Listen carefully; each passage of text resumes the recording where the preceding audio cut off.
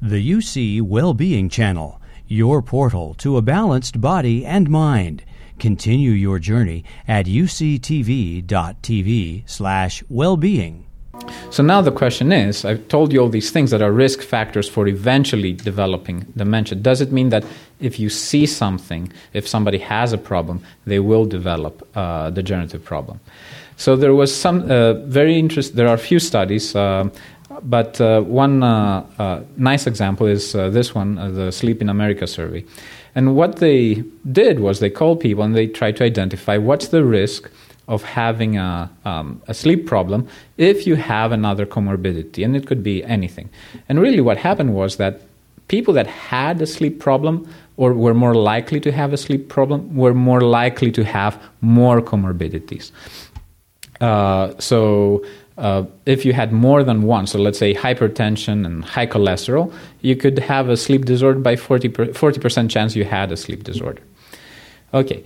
And there were some other studies that also indicate that. So there is this evidence that really having sleep problems as you age is not something that should be expected. And Ankoli Israel, a prominent sleep and dementia researcher, says that just having sleep problems alone, just aging alone, doesn't mean that you'll have sleep problems. It's all the things that go with it, with the aging process that lead to the sleep problems. That can be illnesses, it can be medications that you take as you age, circadian rhythm disorders that you may have, or primary sleep problems directly relate to sleep. So for me, specifically as a behavioral neurologist, I'm interested, okay, so I see people that are aging or they have a dementia, and they say, I have a sleep problem. Should I be concerned? So should I be concerned for having a degenerative process that's advancing? So there's this nice work by Rikos and Koppel, who works from the Netherlands, who works also here at UCSF with Gil Rabinovich. And what the interesting finding is that they took pictures of the brain with a PET scan, and they looked at how much amyloid people have in their brains. And they said, okay, if you have a diagnosis of Alzheimer's disease, it is very likely that you'll have amyloid in the brain.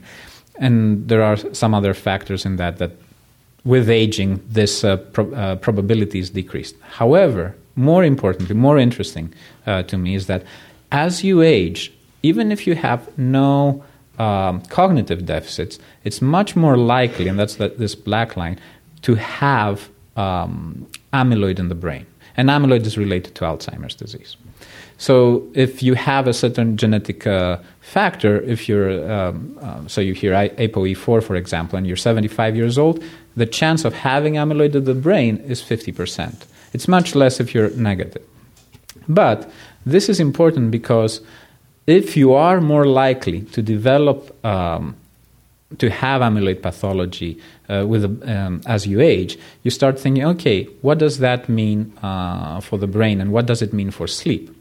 So when people come to me and say, okay, I have these problems with my cognition, it could be memory, it could be behavior, it could be orientation, navigation, seeing, what I think is that, okay, depending on the pattern you give me, I'm thinking of a different dementia. It can be Alzheimer's, it can be Parkinson's disease or Lewy body dementia, it can be primary progressive supranuclear palsy.